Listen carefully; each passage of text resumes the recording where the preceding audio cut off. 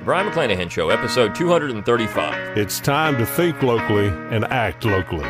Welcome to the Brion McClanahan Show.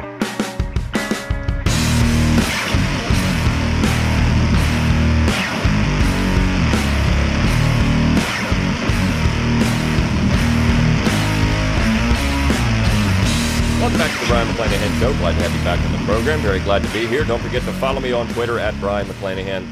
Like my Facebook page at Brion McClanahan. And of course, subscribe to my YouTube page where you can watch this podcast at Brion McClanahan. If you don't want to go out and find all those things yourself, just go to my webpage, brionmcclanahan.com. At the top of the page, you'll find all my social media buttons. That is Brion with an O, brionmcclanahan.com. While you're there, give me an email address and I'll give you a free ebook, Forgotten Founders, and a free audiobook of the same title read by yours truly. You can also support the Brion McClanahan Show when you're there by going to the top of the page. We'll see a button that says support. Click on that, or a tab that says support. Click on that. You can throw a few bucks my way or a few pennies, whatever you want to throw my way. Help keep the lights on if you're watching on the podcast, watching on YouTube. Help keep the podcast going. You can also support the Brion McClanahan Show by going to McClanahanacademy.com, where it's always free to enroll.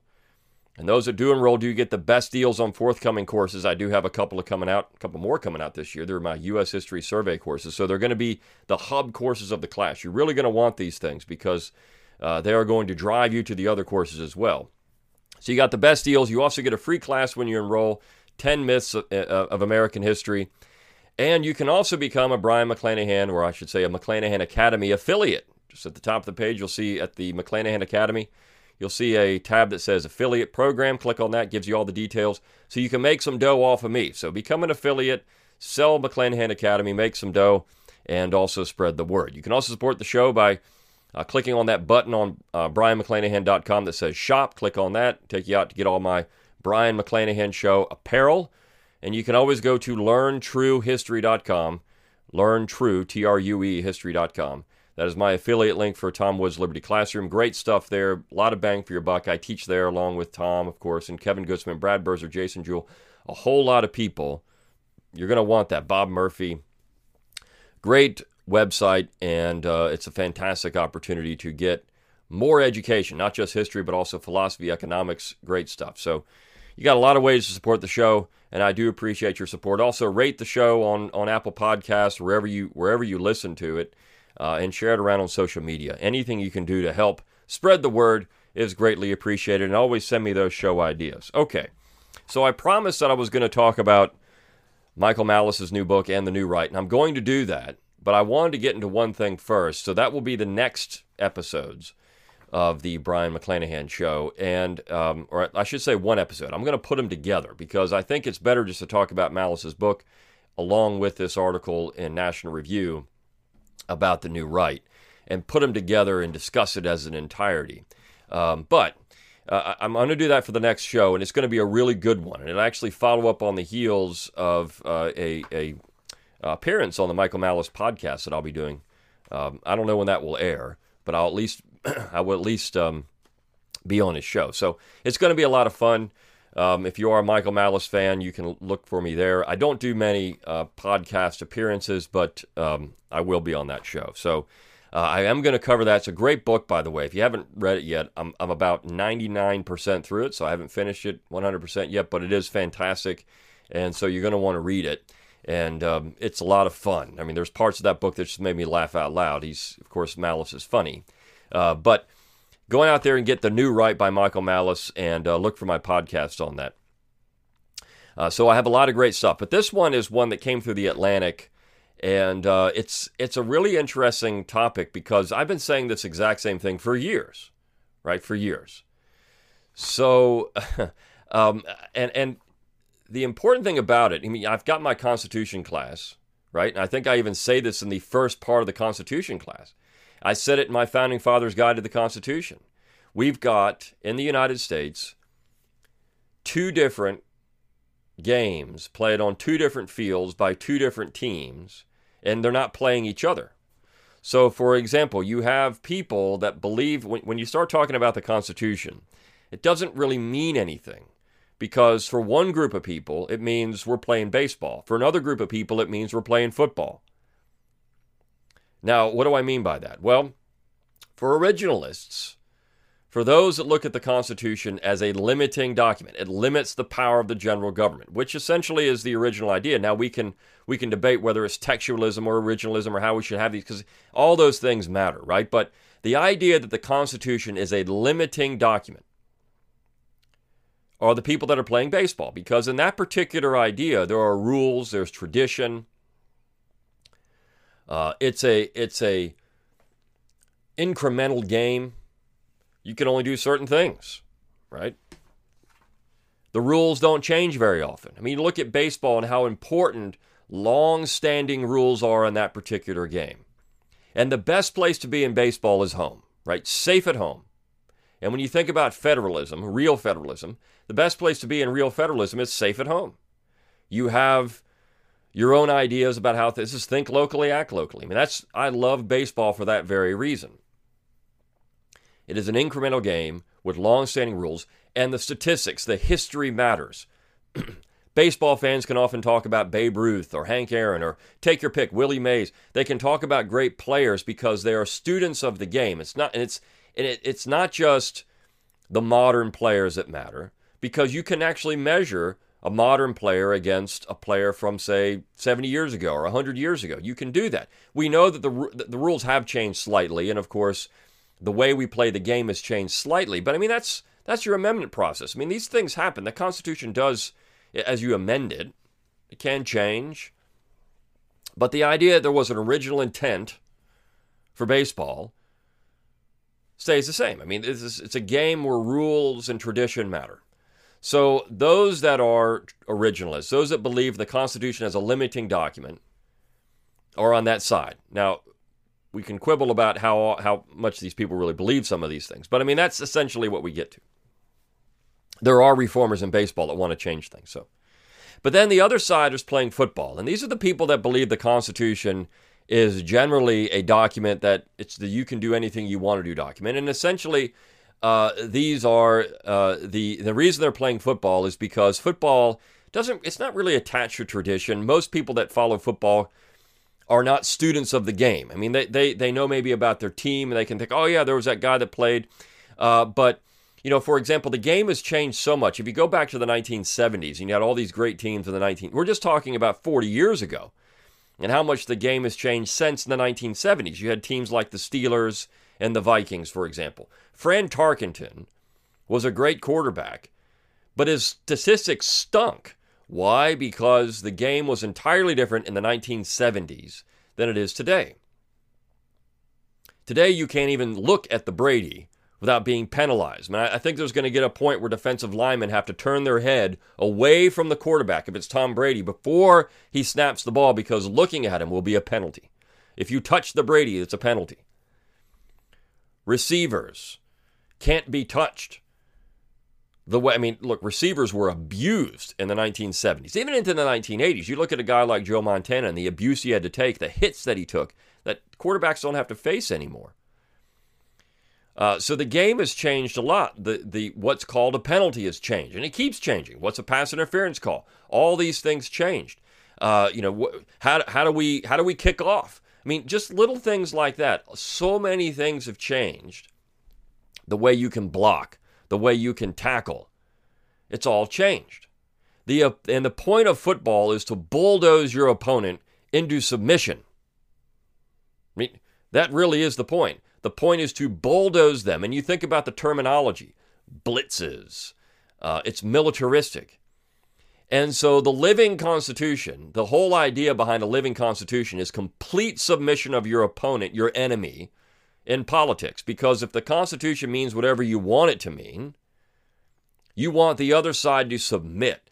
And of course, this particular idea of the Constitution is based on a much more modern view of federal power, or I should say the powers of the general government. We have to get our terms right too. Or in their mind, the powers of the national government. Think even about the major leagues that we have for each sport, right? In baseball, you have Major League Baseball. It's just very benign, Major League Baseball.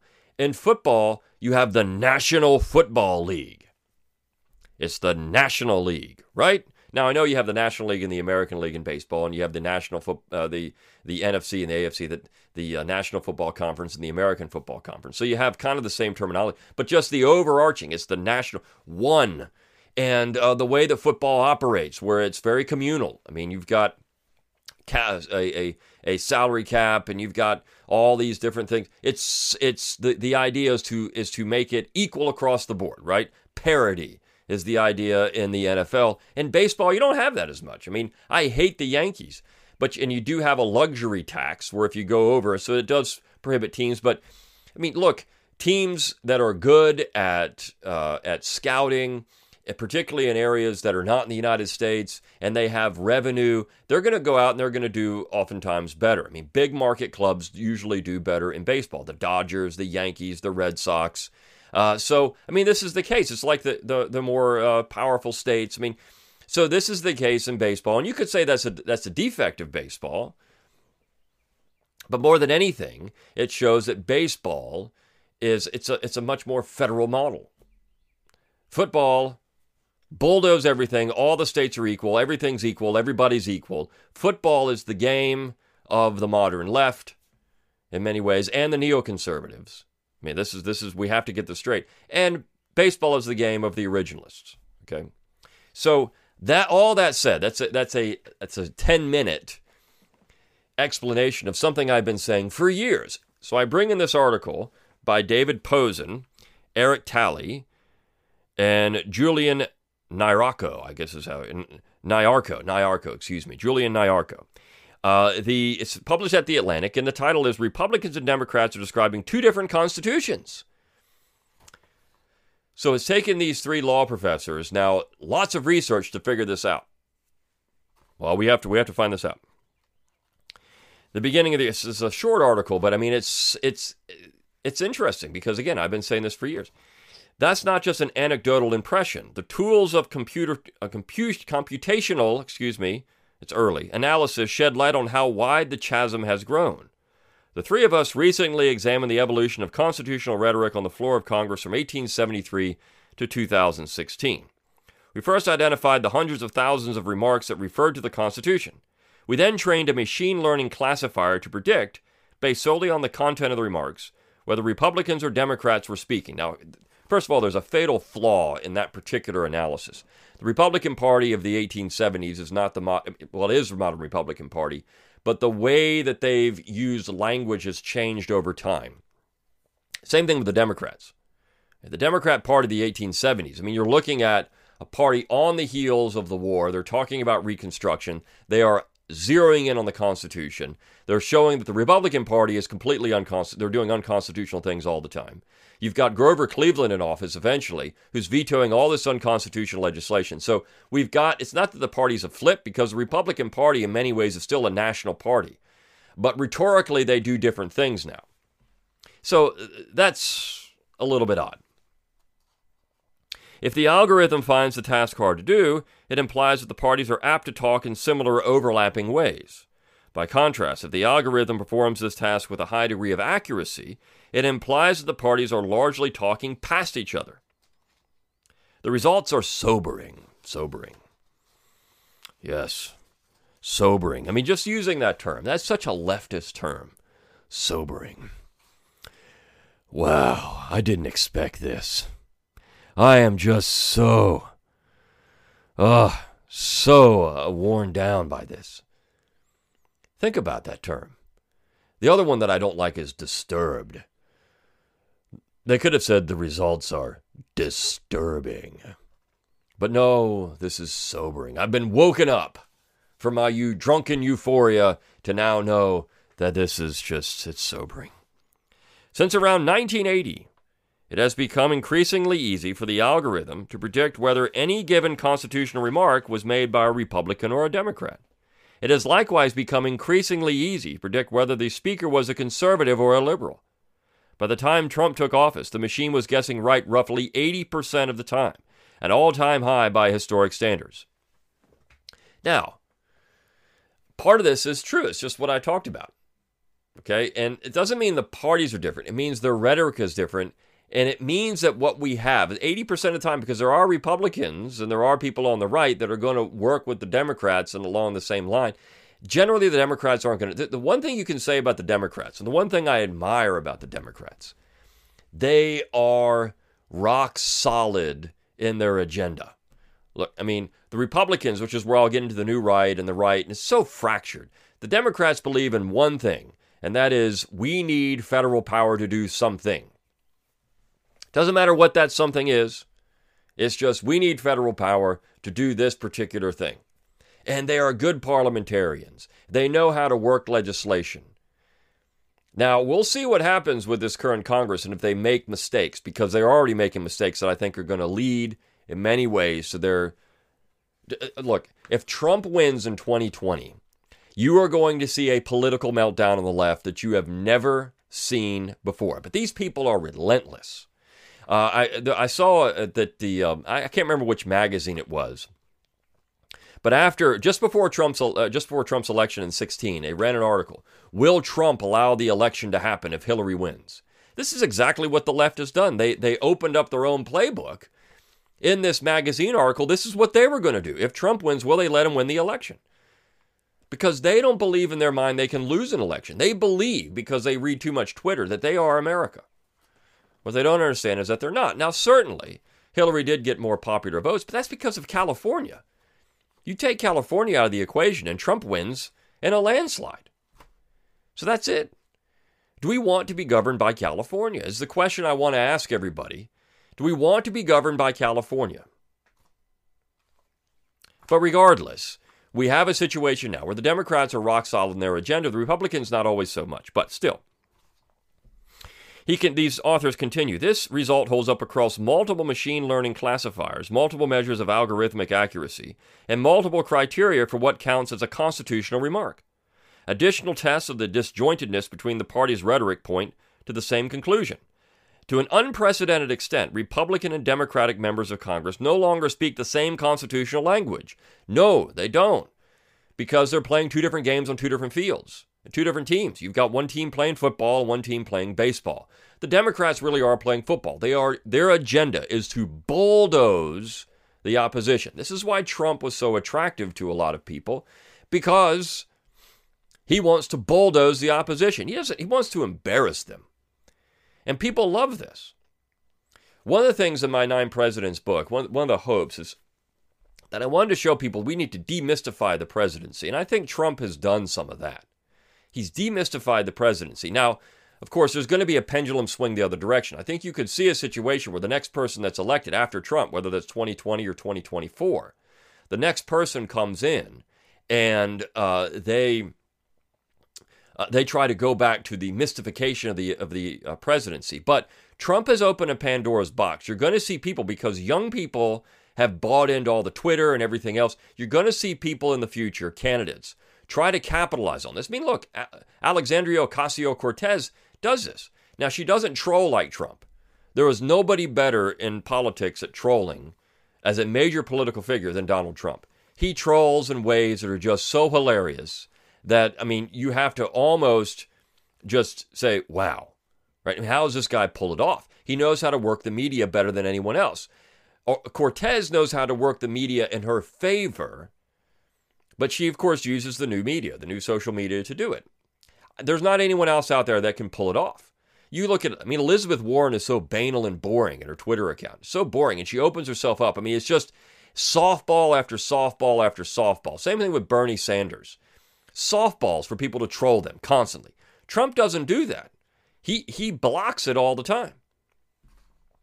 Now, I mean, there are times that he makes mistakes, but still, he uses media in ways that nobody can. So I think that this is important to understand what the left wants to do. They want to bulldoze people. They want to ruin them. They want to ruin them, which is why when we get to the discussion of the new right, you have so many people on the new right that want to do the exact same thing to the left. They want to ruin them. This is, again, why I found Tulsi Gabbard so interesting, because, I mean, she's come out and said, look, she's the only person on the left that's generally come out and said, I'm for free speech. We do have some, I mean, at least rhetorically, people on the right that will say this. I'm not certain they do, but that say, look, we need to have these free exchange of ideas. Now, going on, underlying this polarization of constitutional discourse, we further found our competing constitutional vocabularies. I do these things early, so excuse me for the misreading at times. Terms dating back to the ratification of the original Constitution in the 1700s have become relatively associated with the Republican Party. For instance, today's conservatives are more likely to use the phrase Founding Fathers and cite textual provisions such as the First, Second, and 10th Amendments, emphasizing themes of individual liberty and the autonomy of the states. Wow. So you mean, this is where, this is funny, because when you talk about the Constitution nowadays, when you talk about these terms, as they're saying, you bring up, well, you know, what about the First Amendment? What? What are you, some right-winger? I mean, since when has the Constitution become known as a quote-unquote right-wing document? Well, since it thwarts the entire leftist agenda. I mean, this is why it's a right-wing document. These people are very clear that they don't really care about the Constitution, not the original Constitution at all. It is a block to everything they want to do. And so the time will come in the near future, and it's already happened in some cases, where the Constitution will be called racist. The Constitution it will become the mainstream view of the Constitution for the left. Now, they don't do this now, but I can predict within the next 20 years, this is going to happen. Why? Because it was written by a racist, theoretically, in James Madison. And if it's not James Madison as the father of the Constitution, well, I mean, look, John Dickinson was there. He helped, and he was a racist because he owned slaves. And then, of course, you got Roger Sherman. Roger Sherman was a racist because he allowed for the Three-Fifths Compromise from Connecticut, but he was a racist. So what you're going to have is the fact that the Constitution is racist. Okay, this will happen.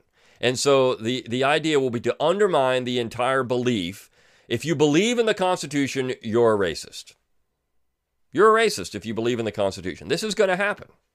Okay, mark my words. It's already, now, if you look at the fringe left, they're already doing it. But it will become mainstream because the left, and this is one beautiful thing, I think Michael Malice points this out in his book, and again, the left goes, if you have a scale, he talks about this, from 0 to 10, right? The left goes to 10.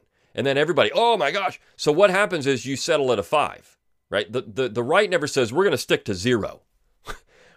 We're not going to 1. We're staying at 0. So eventually, we'll go to 5. And then it'll move. Now it's from 5 to 15. So the left goes to 15.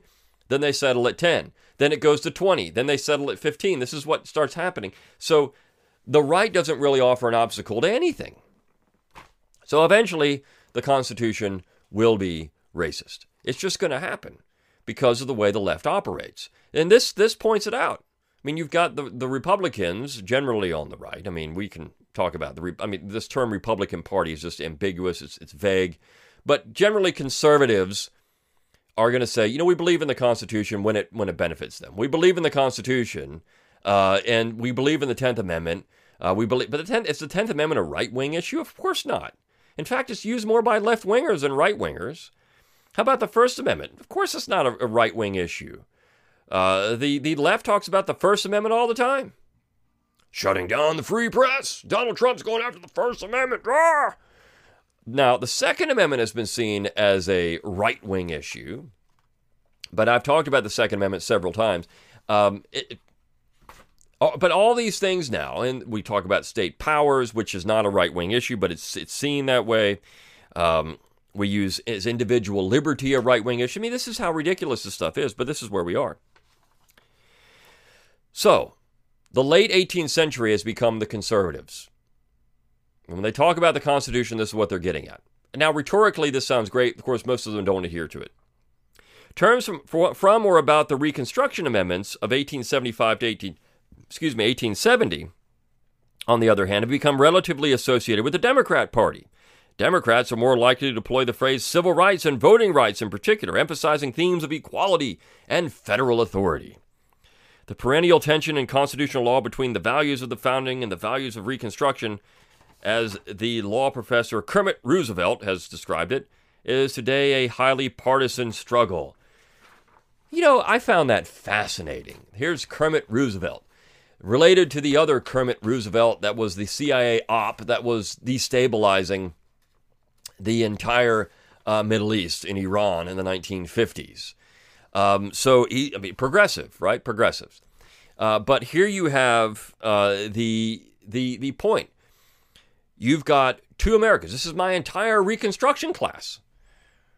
I mean, look, you've got two Americas. You've got an America that is based on the original understanding of the Constitution, that's based on thinking locally, acting locally. I'm not talking about the political class. I'm talking about the people, the schlubs like us here that can run their mouths on a podcast or that go out and work a job. The schlubs like us who are here, there's their America in one way or the other, whether you're on the left or the right, whether you believe in the founding, you believe in thinking locally. Maybe you're a schlub like us, but you're on the left, and you think that no. What we need to do is have strong federal power, and we need to go out and ensure equal justice and social justice. I mean, look, these are the driving things. The elites, though, particularly on the left, they more easily take that second agenda because it works for them. Right? Even on the right, the neoconservatives believe in this stuff too, but it works for them. It gets them power, which is the important thing. It gets them power. The values of Reconstruction. Democracy is an ends to itself. We just need everybody to vote. If everybody votes, the world will be a better place. If we have toddlers voting, the world will be a better place because it's democracy. I mean, the whole term democracy has taken on a religious meaning. I mean, we have the pantheon to democracy. We've got oracle to democracy. We've got all these things, just democracy. We worship it on the left. And what does this term civil rights even mean anymore? Certainly not for those that disagree with you. There's no civil rights there. These people need to be destroyed. Destroyed. Doxed, destroyed. I mean, they need to be made to be the pariahs of society. So we have a situation where it's not even the values of Reconstruction anymore. It's just the values of national bulldozing to get your way politically. And that is about one word, and it's power. It goes. I mean, look, that's the term that we need to understand for all of American history. I don't care what period you're talking about. It's power. Who's going to have the power? Who's going to control the spoils of government? Nowadays, the left is just better at it because they just want to bulldoze the other side. They're relentless. Again, they're relentless. They have a singular vision, and that's what they're going to do. The right gets distracted. The left, not so much. They have an agenda, and they go for it. That's because they're ideologues. And that's what ideologues do. So my entire course on Reconstruction is about that. It's the remaking of America. The founding, the original Constitution is gone. I mean, it doesn't even matter. You can rhetorically talk about it, but unless you're willing to do it, which means the states have to do it, you're not going to have it. This is why the 10th Amendment Center and groups like that are pushing a 10th Amendment agenda, they're so dangerous to the establishment because they're waking people up. Hey, you really know you have the power? I mean, all this stuff, it's all just a facade. It's all just Oz behind the curtain. The states really do have all the powers. If they just realize this, the general government almost always backs down. There's only been a couple of instances. I mean, one major instance in the 1860s, but generally nullification worked. The general government backs down. It works. Last paragraph. Even more so than the fight over Trump's tax returns, the ongoing debate over a high-profile Democratic electoral reform bill shows how this struggle plays out. After House Democrats introduced H.R. 1 in January, Republicans insisted that the bill would limit Americans' First Amendment right to political speech, Senator Mitch McConnell, encroach on the liberties and powers of the Constitution reserved for the states and the people, Representative Jeff Duncan, and undermine the original intent of the founders, Representative Barry Loudermilk. Democrats countered that the bill would provide crucial protections for the constitutional right to vote, Representative Sheila Jackson Lee, and help redeem a constitution that was flawed at its inception by not recognizing the full equality of every American, Senator Jeff Merkley. So think of the last two statements are just so stupid. But this is where we are. We've got stupid on one side, but demagogic, right, on one side. And then people saying, hey, look, we're looking at a violation of the original Constitution here. There's no constitutional right to vote. There's no constitutional right to vote. We can say there have been amendments that have expanded the suffrage, But there's no constitutional right to vote. You look at the original Constitution, it's not there. The states determined all of that. The states could have said you had to be 50 to vote and have 1,000 acres of land. The states could have done any of that. There's no constitutional right to vote. There's no religious test. That's the only thing. And then, of course, we say, well, you can't prohibit people because of their race. Then you can't prohibit people because of their sex. And you can't say you can't vote if you're 18 or over. But other than that, and you can't say you have to be a Christian to vote or you have to take a religious test to vote. Other than that, the states can do whatever they want. They can require an ID to vote. They can require you take a test to vote. Do you know basic American civics? All these things are still possible. Now, would you think the political backlash for doing it? Look, even an ID, the idea that you show an ID to go vote is seen as some type of civil rights violation. I can only imagine if a state said, you know what, we want to ensure that people that have a basic understanding of civics vote. I mean, it could be so basic, like what are the three branches of government, which Alexandria Ocasio-Cortez would have failed. What are the three branches of government? It could be something for the general government. Give me some general information about the Constitution, whatever it is, to vote in a federal election. It could be something that basic, but it would be called all kinds of names under the sun. It's a violation of civil rights to do that because you can be as stupid as you want and still go vote. I mean, look, Michelle Obama essentially came out and said that. I was stupid and I still voted. Yeah, woo, everybody that's stupid, go vote. But I mean, this is where we are. So this piece is 100% right where we've gotten to a point, but this has been going on for a long time. And it takes, well, these professors, I mean, they're sobering. I didn't realize this. No, you don't pay attention? This is sobering? You don't realize this is going on? You don't realize that we have two different games on two different... Look, again, years I've been saying this. Years. And so this has been the case for a long time. The one side doesn't really care about the Constitution. They care about power. The other side rhetorically cares about the Constitution, but they still care about power. It's just the people at the bottom here. This is why any change that's going to be affected is not going to come from the political class. It has to come from the states. It has to come from the decentralized structure of the United States. It has to come from thinking locally and acting locally. So that's my Think Locally, Act Locally pitch in this particular episode of the Brion McClanahan Show. And I hope you enjoyed it. And I'll see you next time for a discussion of the new right.